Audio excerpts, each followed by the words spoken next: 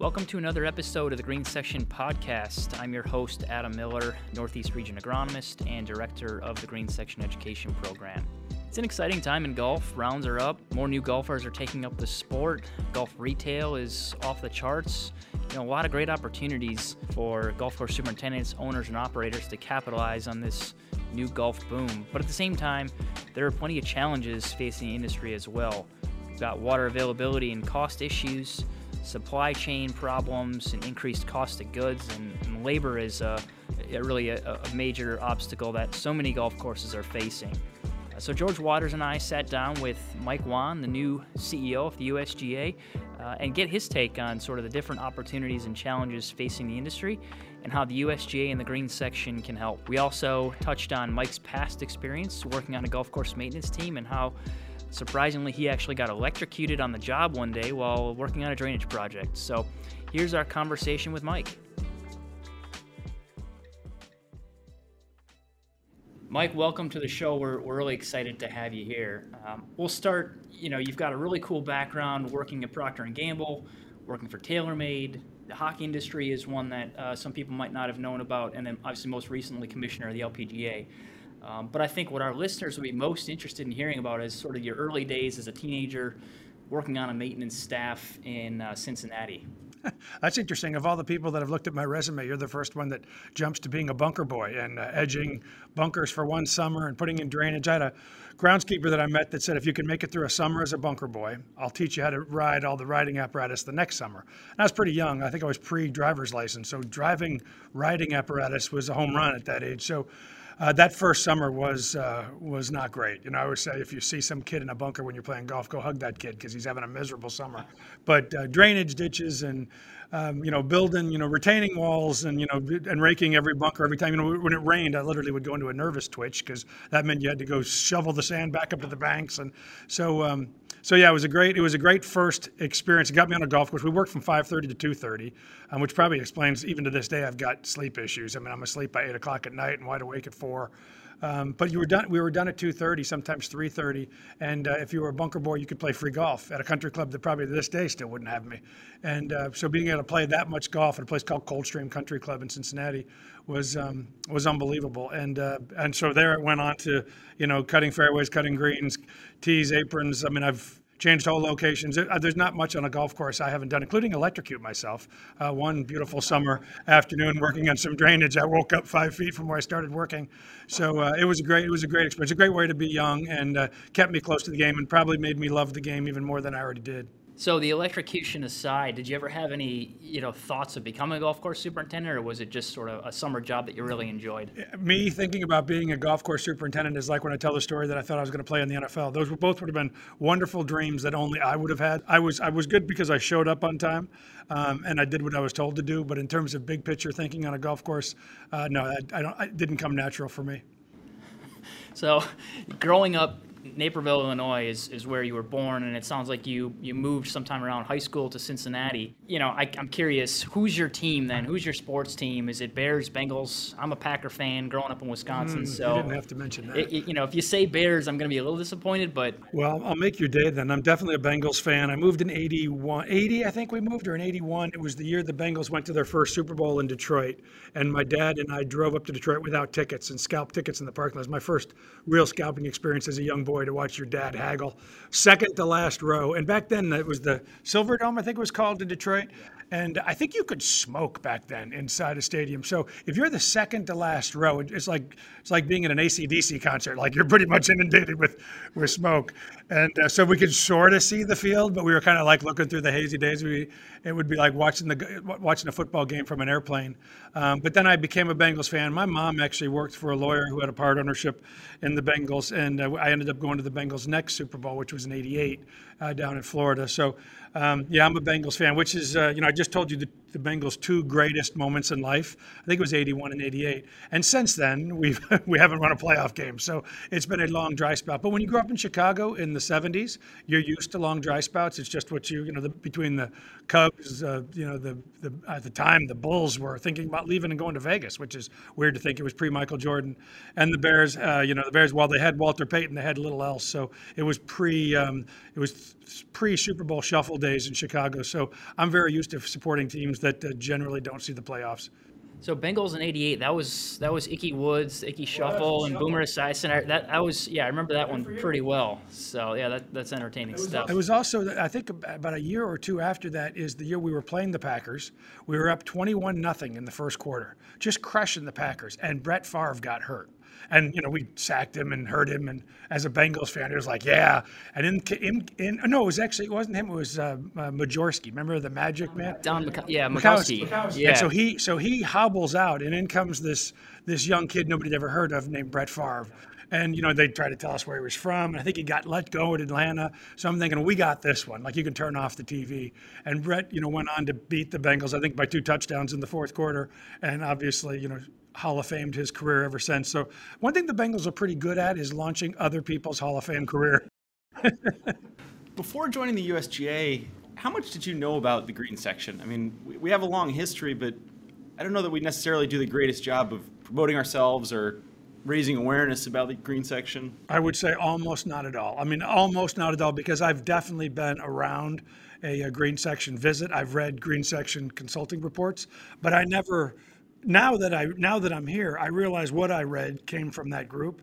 But I think when I was either at TaylorMade or at Adidas or at the LPGA, I didn't associate a section. I knew it kind of came from the USGA, and I never really understood the mystery of the USGA in general. Anyway, there'd be a ruling, or there'd be a championship, or there'd be a youth program, but I never really kind of knew how it worked, and that there were departments and divisions, and I didn't take time to study it. And that doesn't make the USGA unique. When I got to the LPGA, I didn't realize that we had multiple tours. I just knew the LPGA tour. I didn't realize we had a foundation or 2,000 teachers. I mean, there was 2,000 female teachers, and I didn't know the division existed when I walked in as commissioner.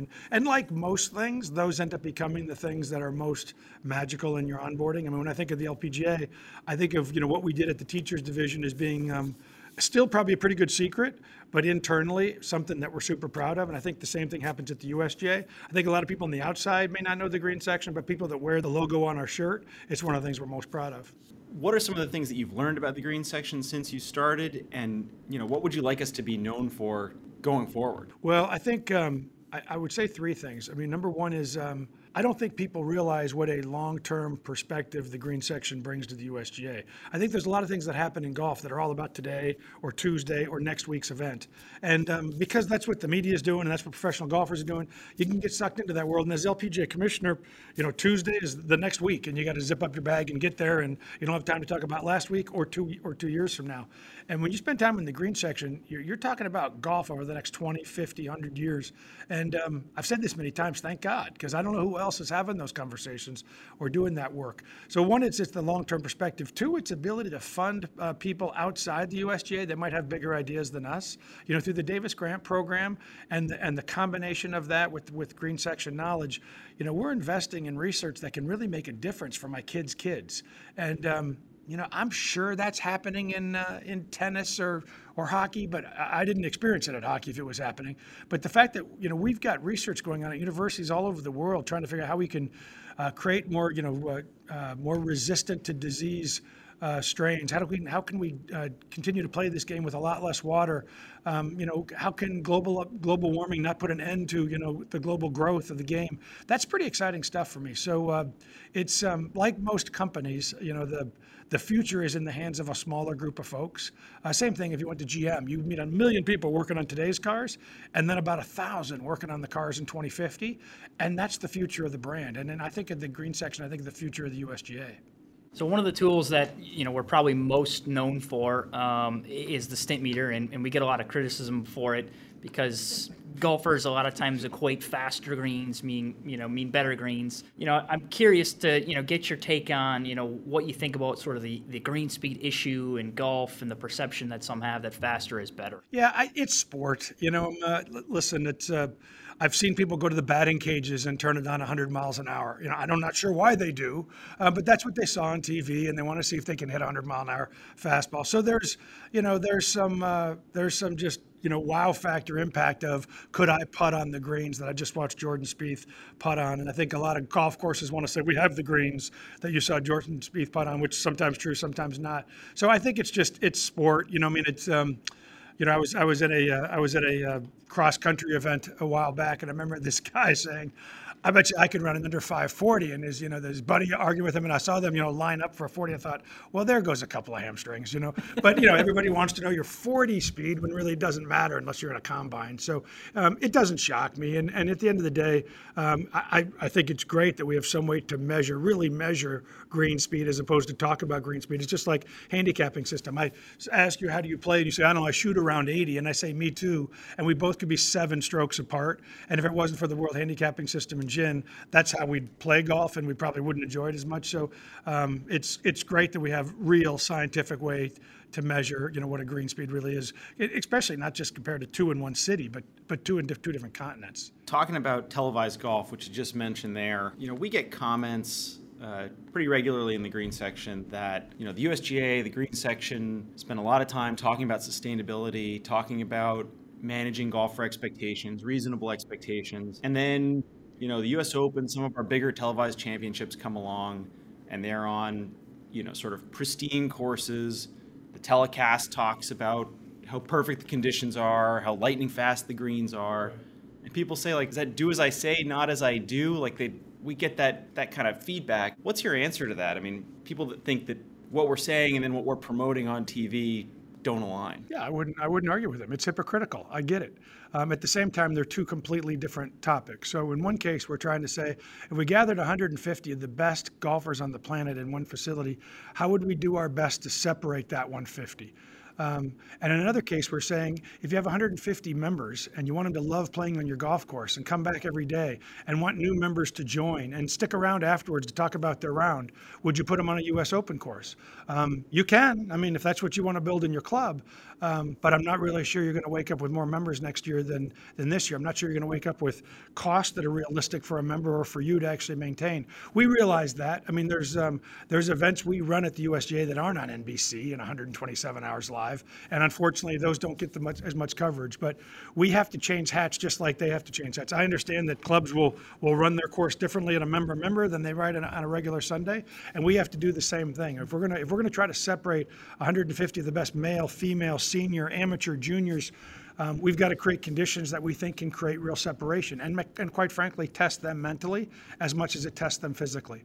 If you want to do that every Saturday at your golf course, that's up to you. I wouldn't join that club, but that's up to you. So yes, it's hypocritical, but it's only hypocritical in the fact that there's 2 different objectives for 2 totally different goals. If somebody says to me, how do we make a golf course sustainable long-term and make sure we have happy members that want to play more golf and love being a part of this club, I would answer one way. If somebody said to me, if we were only going to bring the top 10 players from our club together and for one day figure out who's better than the others, I would answer another way. So that's I would also say the clubs we play that you see on TV probably don't look like that 3 Mondays later. But they look like that Monday, just like, your hard day competition might look a lot different than 3 Sundays later. So I wouldn't get too caught up or too caught off guard by that. We change objectives every day with regards to what the real goal is. And the real goal, we talk about the green section and golf courses around the U.S., isn't how do we create a bunch of courses that could host one event one time every 12 years. It's how do we create golf courses that can host great golf every day, every hour, and have members love playing the game.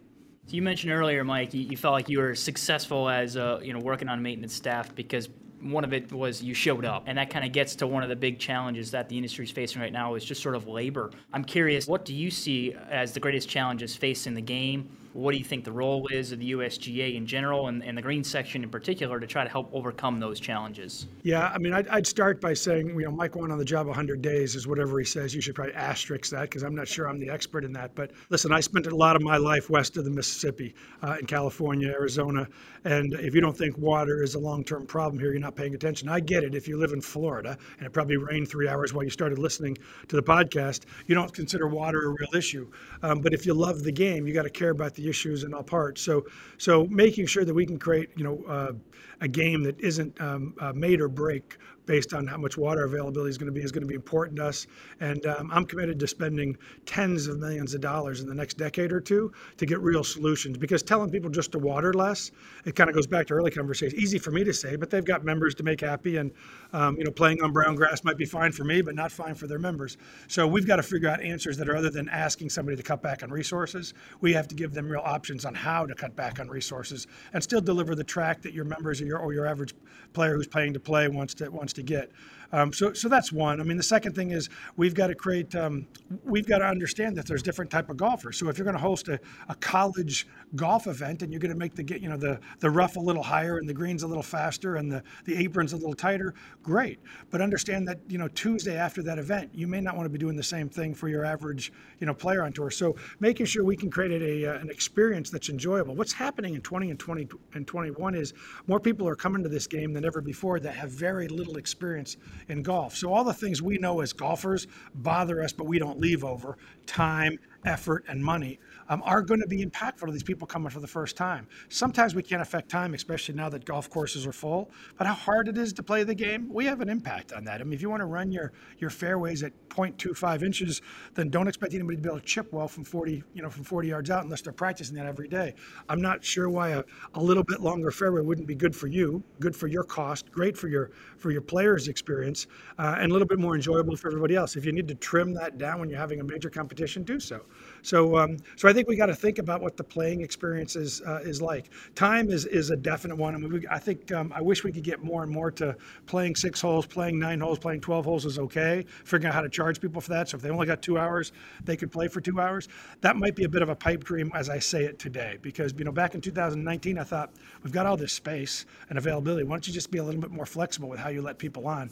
Today we don't have as much space because it's so much play is happening. So there's probably going to be a lot less interest in different approaches today. But I think in a couple of years we'll be back to saying, how do we make sure we get those people that have experienced this? I mean, Topgolf is this incredible thing that's throwing off 5 million people a year that have swung a golf club but have never walked on a golf course. That is what we've been waiting for, right, for 100 years. Real trial experience and that generates real interest in taking it to the next level. We got to figure out how to onboard a top golfer into a golf course. And if the only answer is 8:45 on Saturday, please be done in 4 hours and 8 minutes, that person's probably not going to stick with us. So I don't have all those answers, but I'm not sure as an industry we're spending enough time talking about how to get those 4.5 or 5 million over in a comfortable, enjoyable way. You touched on that water issue, and your desire, the USGA's desire to invest in it in the future. Do you see that as investment as a focus that's primarily in those sort of water scarce states, or do you see it as more of like a national picture and sort of like an approach to water use in the game in general? Yeah, I would even say, beyond water, when you talk about resource usage, if we're going to invest in researching how to do that better, everybody will take advantage of that. Even the ones who say, yeah, I don't really need that. But when we come up with real solutions that can cut your cost by hundreds of thousands of dollars, can cut your treatment time in terms of affecting disease and that kind of problem, I don't care where you are in the world, you're going to find that beneficial. And I know that because almost every strain of grass on a golf course today came out of some USGA research over the last 30 years. Even the ones who said, I don't need it, no thank you, are implementing that. So I've always said that, we don't have to focus so much on our consumer in this case, that's the only thing we work on. We know that that cost and durability, sustainability of the golf course is going to be a limiting factor to how many golf courses are around, how many get built, and how many opportunities as a young kid you'd have to play somewhere. So addressing that will be beneficial for everybody. Even the ones who don't think they need it today will benefit from it if we can come up with real solutions. In 2020, we had roughly 6.2 million golfers that took up the sport, but we also saw about 5.7 million leave. So what is it about golf? You mentioned time. There's some cost implications, obviously, as well. But what is it about golf that you think needs to change to sort of lose less of those 5.7 million golfers? And what can the USGA and the Green Section do to help? Yeah, I mean, some of it's life, So I mean, I've been doing this a long time. So people tell me all these people we lost. I said, in my 20s, you lost me, and I love this game. I had 3 kids, right? I was a little league coach, and I was driving an SUV to 400,000 miles of travel ball a year, and I just couldn't slide golf into my priorities. I knew I'd be back, but I also knew that at that point, if I looked at my wife and said, "If you need me, I'll be back in 5 hours," I probably would have come home to a pretty empty household. And, I think some of the things we have to realize about is pastimes, sports, leisure activity, adult competition is going to come and go based on where it fits in your life. And I think we got to be okay with that. I just think when somebody does come back, we got to make sure we have entry points for them, however they come back. There's a lot of ways to look at 2020 and 2021, but please don't focus on the 5-7 loss, because I would say that if I would have told anybody in 2019 that in 18 months we could be sitting here talking about golf courses are so full, we don't know how to get more tee times. Retail golf shops so empty, they don't know how to get more inventory, and manufacturers complaining because all of their inventory has left their building. None of those things would have been believable at the time. And in the midst of all that, double-digit growth from a standpoint of both youth coming on and TV viewership. I mean, a lot of sports have continued to play through the pandemic. Very few of them have seen an increase in viewership. Almost all of them have seen massive decreases, except golf, which has seen double-digit increases. So I think one thing we've proved in this pandemic is given more time for me and more time to make choices at home, people are choosing the sport. We should feel great about that, because if the exact opposite would have happened, if we would have tested the theory that said you got more flexibility and your golf course is open, and we went down, we would need to be fixing some pretty significant issues. And there's plenty of sports that are facing that statistic. And so I don't know what you say to yourself if you say they finally had the time, effort, and money and they didn't come. In our case, they came. And now the key for us is how to make sure they still want to come as their life gets back to some degree of normal. I've said this and I believe it. I don't believe work life will ever be like 2019 again. I also don't think it's going to be like 2020. I don't think you're going to be home 5 days a week, but I don't think you're going to be at work 5 days a week in 2022. There's going to be some hybrid in the middle. And that's kind of what's happening with golf. I don't think we're going back to 2019 rounds played. And I also don't think we're going to be living in a regularity of 2020.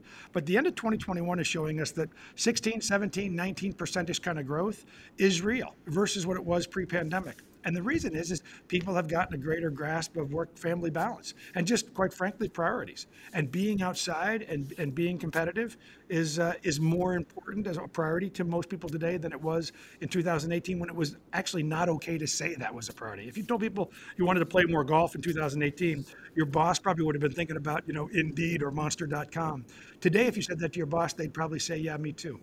And so I think there's an interesting time for us to say that golf can play an important role in this new hybrid lifestyle work. And if you want to keep employees happy, you're going to have to give them more time to find their work balance. And if golf is wise, make sure that time and balance is being spent on you. What's the best way for the USGA and the Green Section in particular to kind of capitalize on that and help that in the next 5 years, 10 years, however you see it? I've shifted since when I was at the LPGA. My life was always about the next month, the next quarter, or the next year. I kind of thought like a public company, right? Just achieve next year's quarter. And what's really, I got to say, exciting for a guy who's lived that life most of his life. When I walk into my office at the USGA, almost every meeting, I am talking about 20, 30, 50 years from now. And the reason that excites me is because I know that David Fay was doing that in the 80s.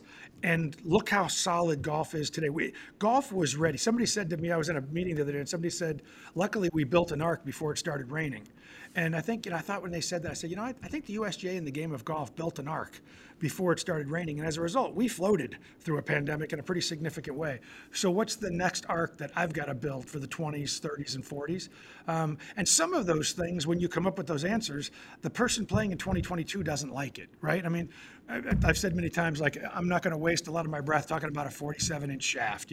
Golf doesn't have to have it. It's not necessary. If you want to play it, play it. But if we're going to try to keep the game inside the cathedrals of the game, that's a simple, small thing that really doesn't matter one way or the other in the grand scope of things. And a smart move to make now, because if we tried to make it later, it'd be really painful. So we've got to think about the things that over the next 20, 30, and 50 years can make sure that my kids and my kids' kids experience an even better game than I did. And I believe that I got to experience a better game than my dad did because some people at the USGA and others were thinking about 2020 way before it was 2020. And I feel that responsibility. I feel like the baton's in my hand now to say, think more about 2050. There's plenty of people thinking about December 21. You be the guy thinking about December 31.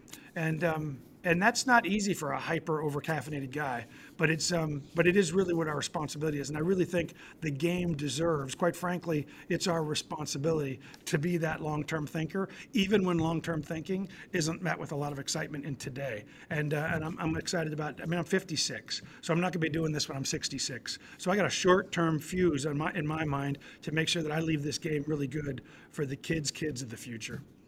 Well, I know certainly for everyone in the green section, we're excited about the future with you, leading our charge. I think a big part of that is because we have always taken that mindset of advancing the game, thinking 10, 20 years down the road, especially with the Mike Davis program, to really fund research. So we're super excited for the future. Thanks so much for taking the time. It was awesome to have you on the show today. Thanks, guys. I appreciate being here. Thanks for listening to another episode of the Green Section Podcast. I'm your host, Adam Miller. Be sure to subscribe to our podcast either through Spotify or Apple Podcasts, and follow us on Twitter at USGA Green Section, and make sure to subscribe to the Green Section Record. It's our free digital publication that's published twice each month, and it includes information about golf course maintenance practices, field observations from our team of regional agronomists, and the latest turf grass and environmental research.